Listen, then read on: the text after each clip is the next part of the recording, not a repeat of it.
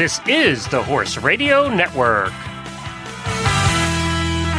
What a beautiful day for horses in the morning.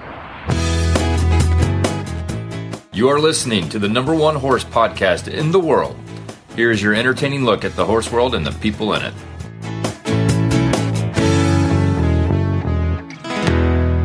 Well, good morning, everybody. I am Glenn the Geek in Ocala, Florida. And I'm Holly Kakamies from Laguna Hills, California, and you are listening to the monthly Horse Illustrated episode of Horses in the Morning on Horse Radio Network for June 28th. The fourth Tuesday of every month is all about your passion for horses. Nurture your knowledge with informative and entertaining interviews. Brought to you by Horse Illustrated Magazine. Well, good morning, Holly. Thank you so much for joining us again. Thank you. It's good to be here. So what do we got coming up in today's show? You have all kinds of things planned. We got a lot going on today, so just buckle up. We've got Sylvia Zerbini. She is producer and director of Briarfest Celebration of Horses show, so that will be exciting. We've got a POA judge and breeder, David Brewer. We're going to talk about breed specialization, which is kind of a hot topic. And then we've got the Humane Society of North Texas, and they are going to tell us about our adoptable horse of the month. Very good. And I assume things are going well over at Horse Illustrated? Yes, just busy as always. So we just put out our August issue already and working on September next. So were there highlights in the August issue? Yeah, it's our trail riding issue. So we've got a lot of good trail riding stuff. About 80% of our readers trail ride. And of course, I love to trail ride out here in California. We see crazy stuff like rattlesnakes, and it's pretty wild out here, but it's one of my favorite hobbies. So it's got some good tips for us. It's funny. My wife was just out in California. Now we live in, Ocala, Florida, where it's hot and humid all the time. And she was out at Monty's place up in Solvang, California, which is about an hour and a half north of LA. Oh yeah. Love Solvang. And her comment was, I couldn't live here. She said it's too dry, too dusty. The wind blows dust around. She's like, I can't even breathe out here after a day of sucking up this dust. It's a whole different world when you're used to hot and humid. It is. It's basically the desert, but we get our rain and our green in March for about 10 minutes, week, and it's gorgeous. Looks beautiful. The hills are green, and then it all dries up and catches on fire, and then we do it again. So I have always lived on the East Coast, so I remember going to California for the first time. Jennifer and I were together, actually, and I just was like, everything is so brown. It's just brown.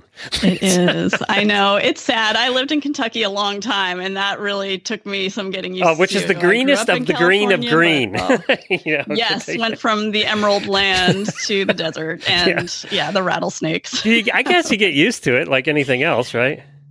Yeah, no, I mean, the good thing is, I'm pretty close to the coast, so we've got our pretty much 75 degrees and sun all year. So I can't complain at all because I'm a complete wimp about cold and winter. I can't do it, especially now that I'm used to this. So, it's got its upside other than the real estate prices. Well, that's true anywhere. Try moving to Ocala right now. Yeah, no, it's true. Everywhere is horrible. So we're just going to, hope they come down. Well, let's talk a little bit about Straight Arrow products, and then we're going to get right into our first guest because we got a lot to do on today's show. Have you tried Mane & Tail's Ultimate Gloss Shampoo and Conditioner? I know I have. That's what I use on Scooter. With its breakthrough technology and gentle pH-balanced formulas, Ultimate Gloss unlocks new levels of high shine and gloss, leaving your horse and dog unbeatably clean. This natural ingredient grooming system is the boss of gloss as it removes dirt, debris, buildup, and dander while moisturizing the coat, mane, and tail to prevent breakage. Not to mention, Ultimate Gloss is saddle safe, so if you bathe your horse and hit the trail, your saddle will not slip. See what all the hype is about and discover the secret behind the boss of gloss by visiting ultimategloss.com. Our first guest is Sylvia Zerbini. Sylvia is producer and director of this year's Briarfest evening performance, Power of Your Dreams, which she created exclusively for Briarfest. This year's show features thrilling performances from the horses of Cavalia that you won't see anywhere else, and it's available to all in-person ticket holders, as well as to online 3-day virtual pass holders. Hi, Sylvia. Thanks for joining us today. Hi, Holly. Thank you for having me. Well, we are excited to talk to you. I just, love what you do. And I've been watching YouTube videos, and it's just amazing what you do. So, but also I heard an interesting thing that I just have to get to first, which is that you are teaching trapeze classes. Now, is that something that anyone can just go down to your farm in Ocala and join? Is this related to horses? I got to know more about it. Okay. So absolutely, yes, I'm teaching aerial fitness. So I'm a 9th-generation circus performer. I grew up being an aerialist and an equestrian performer. So I was my mother was a trapeze artist and my father was the animal trainer. So I grew up doing both. And I actually won quite a few awards for my trapeze performances back in the day. And I still choreograph and train professionals, their routines, and help them condition and help them with new routines and tricks. And so I've been doing that basically my whole life. And since the pandemic, obviously all our contracts were canceled. And being here at the farm with 20 horses, I started panicking. So I actually started offering aerial fitness classes, it's a hoop, and it's probably about 2 feet, 3 feet, like probably waist high off the feet, off the floor. And it's suspended by a long cable with a swivel. So you're actually doing a lot of body lifting, but you're also using your legs and flexibility and balance. So I have classes with, I think my oldest student is 77 years old. She comes twice a week, and it's amazing. It's basically a lot of equestrians, older equestrians, love it for the balance because this hoop kind of travels everywhere. So without really realizing it, you're controlling, the movement, you're picking your upper body, strength, you're using flexibility. And I've incorporated a lot of my old trapeze warm-ups and also blended some of my, back in the day, bareback riding gymnastics that we did. So by combining the two elements, it's amazing. I have 10 hoops, and I do it 3 days a week, and my classes are full. Wow, I wish I lived closer to Florida because that sounds so much fun. And if a 70-something-year-old can do it, then maybe I could figure it out. That's the thing, Holly. When they first start, they're a little intimidated, and I make my classes super fun. We choose amazing music, and I do it in my theater. I have an equestrian theater here at our farm. So we have, amazing lighting, and we turn the lighting on. All the hoops are dropped down, and my advanced class, and I've got, a lot of 60s and 70-year-olds even in my advanced because they've moved up within the last 2 years. So we end up doing choreographed routine, we're swinging, and it's really, really fun. And you're exercising at the same time. That's so awesome. Hopefully some of our listeners live nearby. They can check you out. That would be super cool. And I also want to know more about your horses. How many do you say you have 20 horses total? Are they all Arabians? So we have 20 horses on the farm. We have boarding, and I do lessons every day, private lessons, because I didn't travel anymore since the pandemic. It just became a little bit challenging with all the horses. So yes, there's 19, I've got 18 of my own, and then the rest are boarders. I have a lot of problem horses that come in and train them, but the 19 horses, I'll be bringing a group of 11 or 12 to Briar this, in a couple of weeks from now. And I also have a group of 6 from the Cavalier horses that they were started, and then I came in actually to finish them and put them on stage. So I've got all those horses, and I'm actually going to be doing some stuff for the Arabian Association, being a little bit of their ambassador. So I will be combining the Cavalier horses with my team and doing a big performance with 16 Arabians. Oh, and wow. I also have some Andalusians. Can't forget the Andalusians. Oh, beautiful. Why did you pick those particular breeds? So the Arabians have always been they've always struck me as being so beautiful. Since a child, the Arabian has always been one of my favorite horses.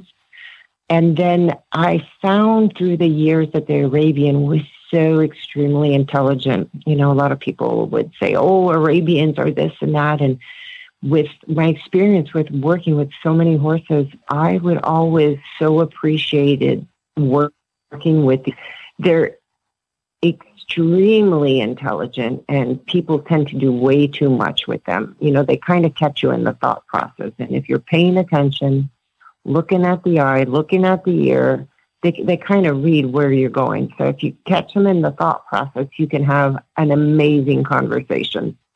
For the type of work I do, Liberty work, and wanting to combine so many, I find that the Arabian are the most playful. So, you know, they like to kick and, you know, bite at one another, but it's all done in play. Where I find that when I do Liberty work with just, you know, Spanish breeds, I find them being more challenging with one another. You know, it's always a question between each other.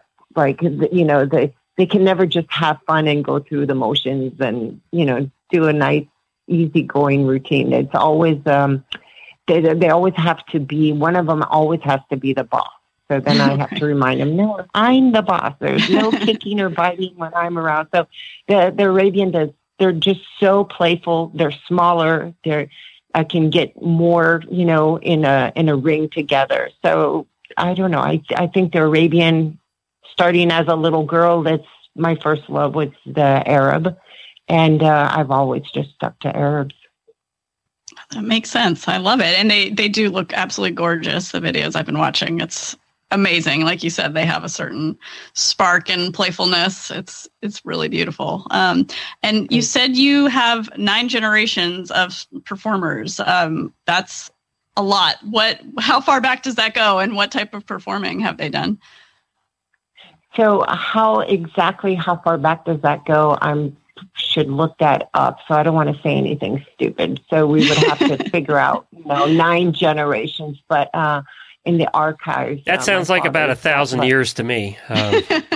It's not 1,000 years, but it feels close to it. But it's amazing, all the V8 movies that they have, and some of the photos going way back. It's just crazy. And my father's family was one of the first to cross the Sahara Desert, you know, with animals and wagons, and they did a whole circus out, you know, in Algeria. So it just, there's a lot of the roots. I would have to bring that up, and I always mean to, but, you know, having so many horses, trying to find extra time to do those little special things just seem like they never come around. Sounds like a book in the making, though. You're just a book about your family history would be so interesting. You know, it's funny that you say that, because sometimes, you know, talking to my grandmother, she's just recently passed, but the stories and the papers and the newspapers and all the stuff that they have, I think to myself, this is a movie in the making. From my childhood, growing up in the circus. I mean, my backyard was, you know, filled with animals. I learned the silent language doing turnouts, you know, with stallions. It's just, when you think about it now, it's like, oh my gosh, this is so interesting. But 9 generation, you know, my father worked wild animals, and then my mother did trapeze, and they actually met in the United States. My mom is French, and my dad, you know, came from Africa, and he's Italian French. And they met here. There were scouts back in the day that would go around and they would look for talent, you know, performers, and they'd hire them and they'd bring them to the States, and they would go perform on Clyde Beatty and all these different kinds of circuses. And that's where my mom and dad met for the first time. I think my mom was 15 and my father was 17, and they got married very young. And then my dad, by the time he was in his 20s, bought his own circus. This is a book. I'm telling you, this is a book in the making. So you please tell me your dad, being Italian French, spoke with his hands all the time. Oh, for sure. He still does. Okay. Very dramatic. Yeah, it's in the blood. My father actually was supposed to be, he was approached to be the Tarzan, and the Johnny Weissmuller, I think his name was, did the original Tarzan. And my father turned the part down because he made more money back then in the circus than he would have doing the TV show. Oh my God. We all want to choke him now because, that was such a popular show. But yeah, my dad had a monkey named Cheetah. He had an elephant that would named Tom that would, do everything. And my father was one of the very first ones to work lions and tigers without any whips or chairs or guns. He did a comedy with 22 lions and tigers in a circus arena cage. Jeez. And he had a little stick. And and he talked. Everything was verbal cues. And that's the way that my father performed his lion and tiger act back in the day. And you said he's still with us, your dad? Yes, he is. He's actually going to be 80 on the 24th. Oh, wow. Now, you need to do this book before he goes. You need to get all this. This is amazing. Yes, no, you're absolutely right. I'm urging you because there's 10,000 stories here. Oh, and counting. Yeah. That is amazing. I love it. Yeah. And hey, to survive all the lions and tigers to be 80, that's something too. Yeah, exactly. And everything else. Yeah. So going back to BriarFest, so you put the Power of Your Dream show together. What can people expect? What's the theme and what type of performances are there going to be? Oh my gosh, I think this year's Briar is going to be absolutely one of the best presentations. Not just because I've, created the whole story, but I've been producing Briar Fest, the Night of the Horse, now for the last 4 years. And I feel that this year it's going to be very interesting because I think it's really going to connect to the crowd.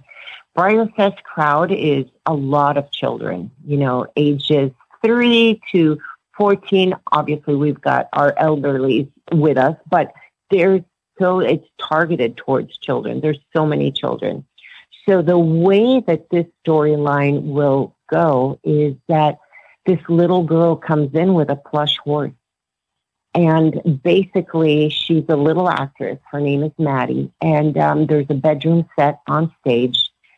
And she gets into her bedroom state, and she just, I can't go into the whole thing because I'll give the show away, but basically she narrates the show through her imagination and her dreams. So as she lays down and all of a sudden wakes up, and looks around with the music and the lighting, she starts to pull out they're props, but she pulls out these elements out of the toy box. And then as she looks right, it comes to life. So whatever toy that is she's pulling out of this box comes to life. So a little teaser for the Grand Liberty, she just starts pulling a lot of white Briar horses out of her basket. And then there's so many that she just starts throwing them, and here comes 10 galloping horses into this huge arena, free roaming and playing, and then the end part is amazing, but I can't tell you about it. So I have goosebumps. This is such a good idea. That's awesome.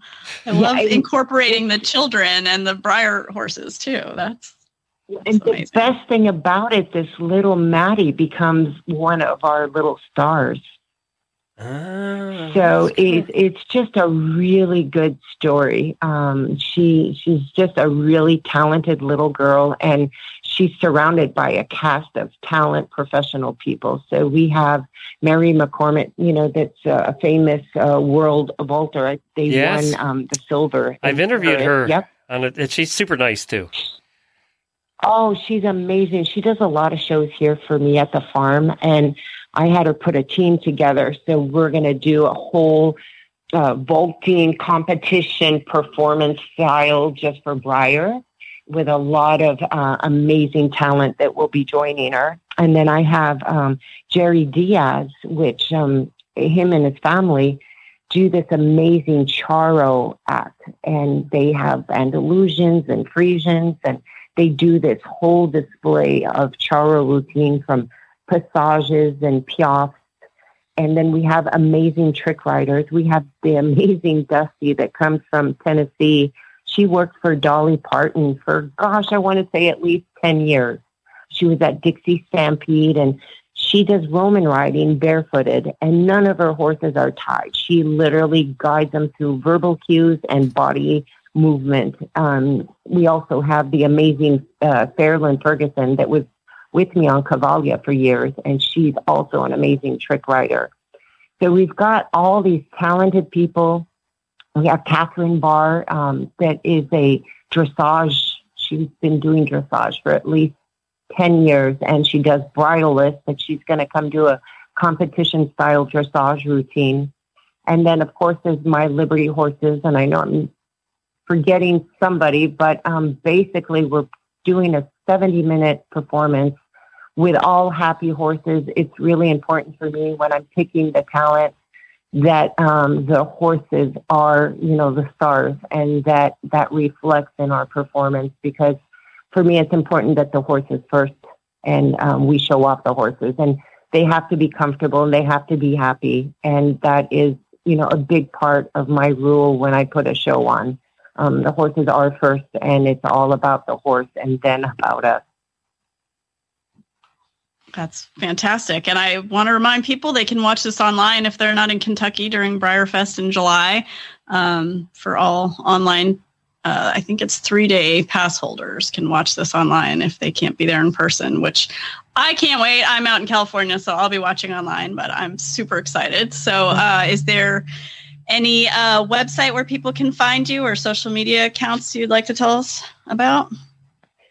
Well, right now, the only thing that we do is the Grand Liberty Farm Facebook page. We're so busy.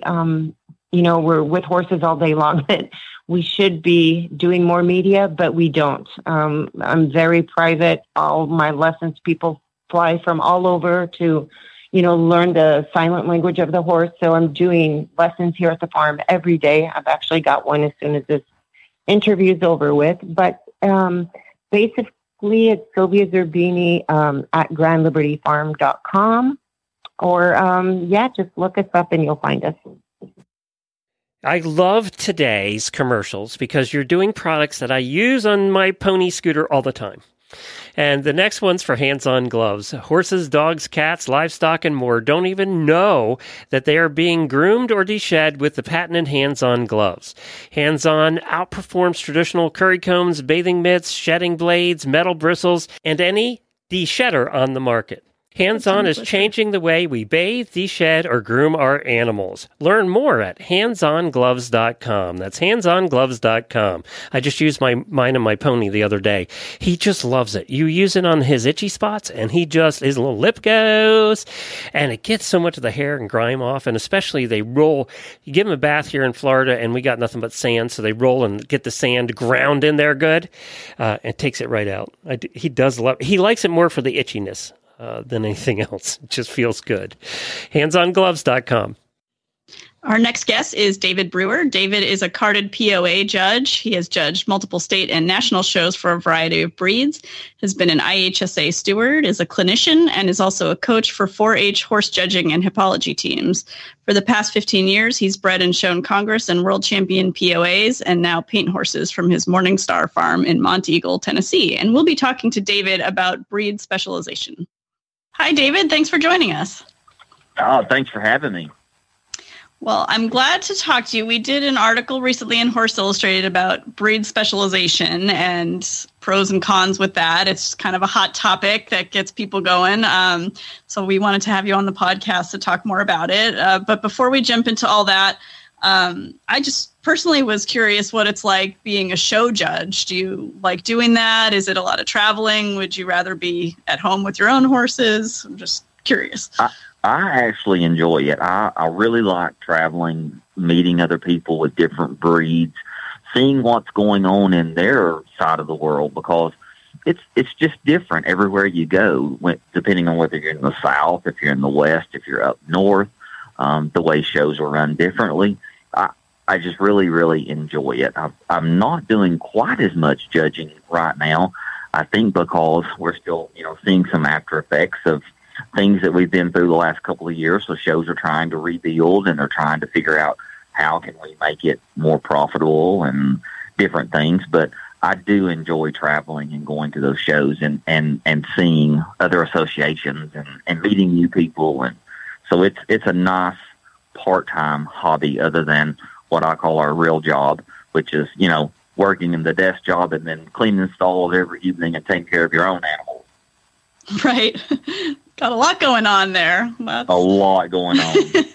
Keeps it interesting, though. That's good. So when and why do you think this shift towards more specialized horses came about? Gosh, from what I'm seeing, I think a lot of it happened when everybody got on the halter click, wanting to show halter horses. And I don't know if it was just that there was not a place for some exhibitors to show because they weren't as experienced at riding. I think, that's why this walk trot has been really crucial and important for the moms and dads, aunts and uncles, grandpas, grandmas, that type of people. So I think when those classes weren't available, people wanted to get in the show pen and they go, let's just show halter. Let's start leading these horses, and I can do this. They're beautiful, that sort of thing. So I really think that the shift came with the halter industry. And I'm just going to guess, just from my point of view, we started seeing this shift kind of late 80s, early 90s. And then that's when this halter industry just kind of went boom and blew up. Yeah, I think it was the early 2000s, the first time I visited a halter barn and saw, these are, totally different looking horses. They exercise jogging alongside the gator, we don't ride them. And I was like, wow, this is a whole different world that I, as an English person had never seen. So it was kind of an eye-opening experience for me. What breeds do you see most affected by this? I think quarter horses, definitely. I mean, you're seeing, a lot of the Appaloosa trend and paint trend, they've got a lot of that quarter horse influence in them. I think that's why you're seeing more solids in the pens with those associations. And not that that's a bad thing. It just happens when you start breeding quarter horse influence, that solid color bloodline into a color breed. I think you're seeing some of those effects in those breeds as well, but I really feel strongly that predominantly it's the quarter horse industry where you saw the biggest effect of breeding strictly for halter horses.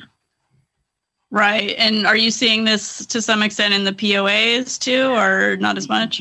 Not as much. And I think that is because POA has just been so centered around youth and that family using pony.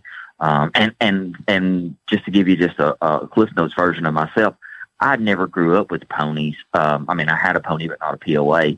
And I didn't know much about POA until I got older. And once I got associated with the breed, fell in love with the breed, and was like, this is a cool pony. You do see some quarter horse and Appaloosa influence in their bloodline. And I think that has really strengthened, the pleasure pony, the hunter under saddle pony. But you're not seeing that halter breeding as much in that industry because these youth still ride these ponies in everything. They do it all. So you're, for lack of better terms, you're still getting a halter pony that can ride. Right. That makes sense. So what do you think would be the negative effects of specialization or that you hear people criticizing about it? I think the biggest thing is, and not to go back to halter, but when you breed specifically for something such as a halter horse, you're not going to ride it. So it only has one job. And you've got to either have the finances to just purchase that animal to show that one division and then buy something else that you can ride and do in other classes. Or, you just got to realize that once you do that, purchase that halter horse, that's all you're going to do is feed it and lead it. I mean, you very rarely see halter horses that can perform well in the show pen under saddle. It's not that they can't, they just don't move the same. They don't look the same. It's just not, they're not bred to be a performance horse. Do they go on to be trail horses for the most part then? Yes, yeah. Absolutely. You do see that a lot. You see people, that will pull weight off those halter horses, and they'll ride them around the farm and trail ride them. And they're great for that. They have a purpose. That purpose just may not be, I'm going back to the show pen and I'm going to show pleasure, or I'm going to show hunter under saddle, or I'm going to, that's just typically not going to happen. They will have a job outside of the show pen though, and that'd be riding on the farm, carrying grandkids around. They still will do that, but they're just not built. It's kind of like, buying a Corvette and taking it to the mountains. You don't buy a sports car to go mudding in. So that's kind of how I tell my clients that, if you're wanting to do this, we're going to have to look for something that's bred to do that, not just it's pretty, let's buy it. So the biggest complaint I think that people have with the halter horses in some of the disciplines is their weight. Obviously, that's not a secret. It's something that, if there's complaints, that's it. Why are they getting away from them being excessively overweight, or what's the story there? I know there's been talk of that over the years. Well, I think something that's helped with the quote-unquote weight issue is the addition of the performance halter classes. You're seeing those nicely bred pleasure horses or all-around horses that are both, balance. They have structure and balance that they can show halter, but they also ride well. So the performance halter classes have really helped the halter industry in saying, you know what, you don't have to be 1,500 pounds. You don't have to be 15.3 with forearms the size of watermelons, those type things. So those performance halter classes has really helped that industry. And just like you were talking with this excessive weight, I think the biggest problem that, and this is strictly my personal opinion, the biggest problem with that industry was that you were seeing people that were in total disregard of any kind of genetic flaws within that industry. So you were getting tiny feet, you were getting genetic disorders that had to have special nutrition, to keep them, sound and keep them safe and keep them alive, for, lack of better terms. Is that getting better? So the whole tiny feet issue and all that? I think it is getting better. And I think it's getting better because of the extensive testing now that they're being able to do with all this 5-panel, 6-panel, 10-panel testing. People have the ability to test for these problems and go, you know what, let's don't breed that. Let's find something we can breed to that doesn't have that. And I think that's helping. I really, really do. I saw a trend where you would see halter horses that were so post-legged in the back. There were no set to the hocks. They were just like straight up and down in the back. And I kind of want to blame judges on allowing that to happen, still placing those horses in that class. Well, they wouldn't do it if the judges weren't placing them, right? So you kind of want to, I would say, yes, it comes back to that. And you're a judge, you know that. Yeah. Absolutely. I mean, shame on them for saying, well, so-and-so's leading this one in, and, it's not structurally correct, and that's one thing we really strive to tell our youth here in our 4-H programs. We've been, I'm going to toot my horn a little bit. We've had a very successful 4-H horse judging teams in our area, and the agent and myself that work with these youth, we always tell them, we're like, balance, structure, muscling, in that order. If they're not balanced and they're not structurally correct, do not place them, and, stand firm in that. And because that's a total disregard to that animal if you don't, take those that are superior in balance, structure, and muscling and put them to the top and keep those around for genetic soundness and future breedings, if they are mare or stallion, that sort of thing. So, yeah, shame on those judges for placing those post-legged animals that just were not structurally correct.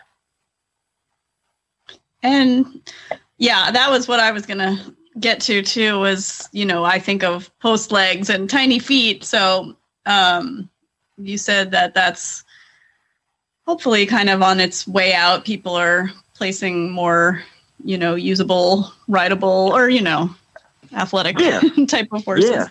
Yeah. That's a good absolutely. thing.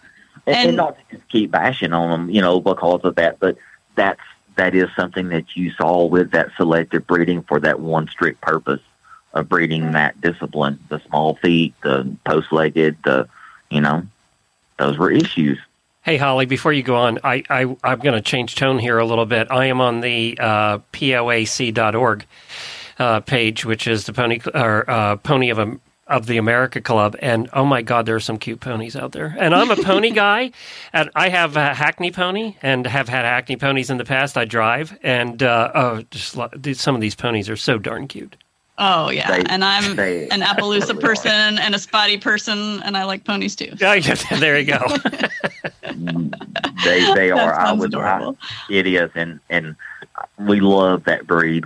It's a great association. And just like all associations, we've gone through our dry spells and our rust spells and trying to figure out, how can we bring that niche back. But you are right. Those little ponies, they're just little gold mines. How do you judge a pony class where all the riders are adorable, all the ponies are spotted and adorable? I mean, don't you just want to give everybody the blue? I mean, it's got to be tough. Listen, that's the first thing I ask when I judge is like, of course, with our breed shows, we have to follow our, their rule books and everything. But when we go to these state shows or these, saddle club shows or local association, when you get to the lead line classes, that's one of the first things I ask them, like, do I have to place the lead line or can I give them all blues? Because, I thought lead line was supposed to all get blues. That only makes sense. I know.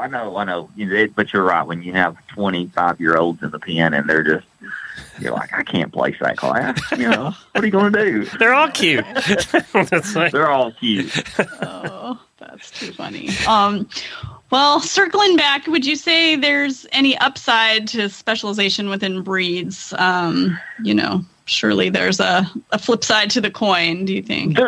There is. There's pros and cons with everything. And, I think one thing that some breed specialization has done is, you have those horses that are, they're bred to run. I mean, that's what they do. Barrels, poles, all the game. You got your cow horse breeding that has really jumped up in the ranch horse world. That we all know that industry is just booming. And so I think that will help numbers as far as registration goes. Because let's just think, if you bred a horse that did everything, that one animal could possibly take the place of 3. So with breed specialization, strictly breeding for pleasure horses, hunter horses, whatever, and you want to do it all, you may purchase 2 horses, take 2 horses to the show pen. That's 2 stalls, that's double entry fees, those kind of things. So, there are some pros to that. It's good for the industry then. Well, that's definitely an upside. Yeah, people want our industry to be healthy and flourishing, which I think we can all agree. So correct. That's an upside for sure. And David, do you have a website or any social accounts you would like our listeners to go to? Well, I tell you, just, personally, I don't have a website. I'm one of these, I kind of say I'm tech savvy, but I I don't do a lot on the computer. But definitely, I would suggest everybody, if you're looking for a horse or wanting to purchase that first time horse, check out all your 4-H, your local 4-H, local FFA websites in your state or your region. Check those first. Talk to your extension agent. I think extension agents all across the country are going to be a good wealth of knowledge to get you in touch with local breeders, trainers, exhibitors, that you can, get in there and talk to people about purchasing a horse. Check out your state clubs. I know our Pony of America Club, our Tennessee Pony of America Club, is online, and we encourage everybody to come read, about the ponies and check that out. So just read and check with local first. That sounds like excellent advice. I would encourage everyone to follow that for sure. Well, David, thank you so much for being on with us today. Oh, thanks for having me. I've really enjoyed it. Being in the saddle, the comforting smell of the barn, the sounds of hooves creating a satisfying melody. Perhaps these are the things that make you feel alive, inspire you, give you peace, or take all your worries away. Cowboy Magic understands the essence of the human-animal bond and the important relationships we share with our animals. That is the real magic. We invite you to share your magic moment about your horse, dog, or any four-legged companion by sharing your favorite photos with us on social media. Use the hashtag Cowboy Magic Moments. And now it's time for our adoptable horse of the month, and I have Heidi Garby with me, and she is with the Humane Society of North Texas in Joshua, Texas. Hi, Heidi. Hello. Thank you so much for having us. As we're doing an adoptable horse, where exactly is Joshua? Can you kind of give us a coordinates so people know exactly where you're at? Yes, we would love it if people could look up Joshua on the map. We were about 30 minutes south of Fort Worth. So if you've ever been to DFW in Texas, we're North Texas.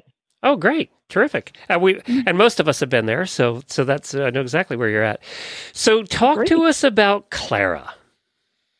So Clara is a gorgeous thoroughbred. If you visit her online or see her profile, you will instantly probably fall in love. She looks kind of like a model pony, at least to me. She's your classic thoroughbred, just tall, sleek, and gorgeous.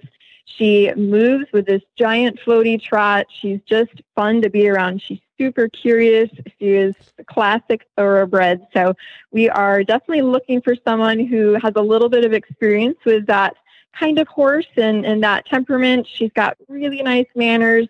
She does get really curious about the world and is always looking to see what's around her. So she's a really fun cookie to work with. Now she's what, 15 now? We're not entirely sure on ages. There are always estimates with the horses. So we believe her to be about 15.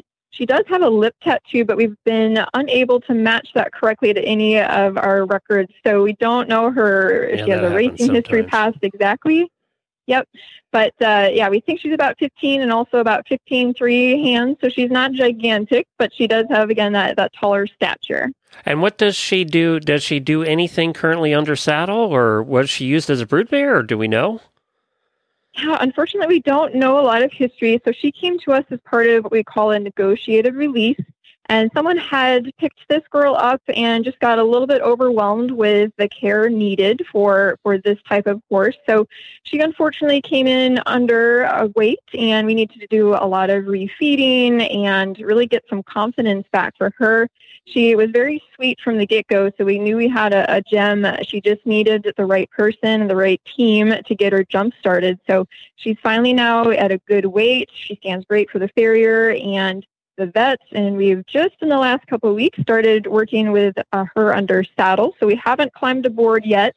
In fact, we have a fun social media post going out sometime soon here in the next week or so. Is we have a pair of fake jeans, essentially stuffed, that we put on her back to simulate a rider, and she's done great with that, riding around those jeans. So we're excited to see what she can do next. She has no limitations.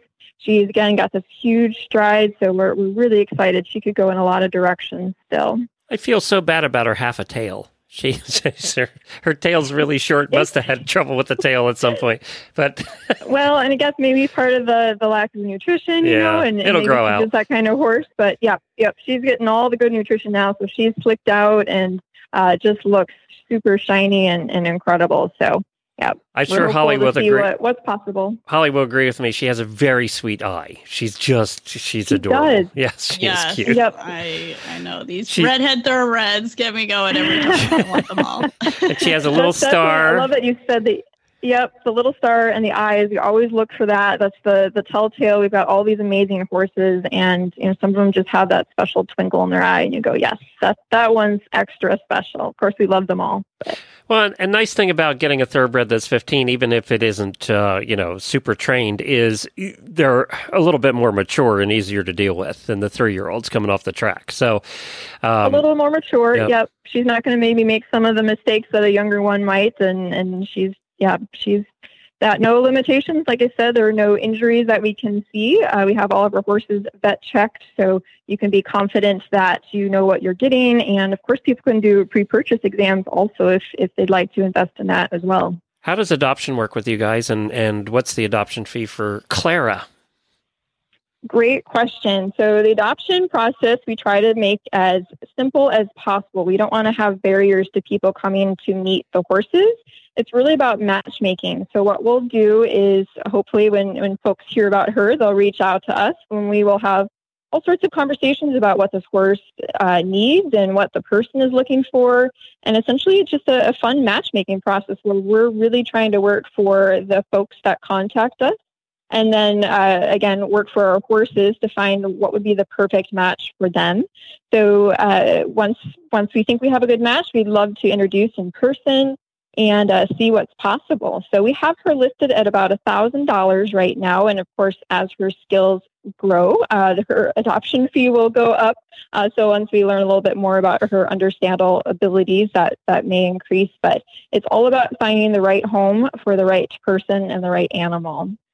Very good. Well, we're going to put a link to Clara in our show notes, so you can just scroll right over and click on Clara and go take a look at Clara. And she's with the Humane Society of North Texas in Joshua, Texas. Thanks, Heidi, for joining us. Yep. Thank you so much for your time.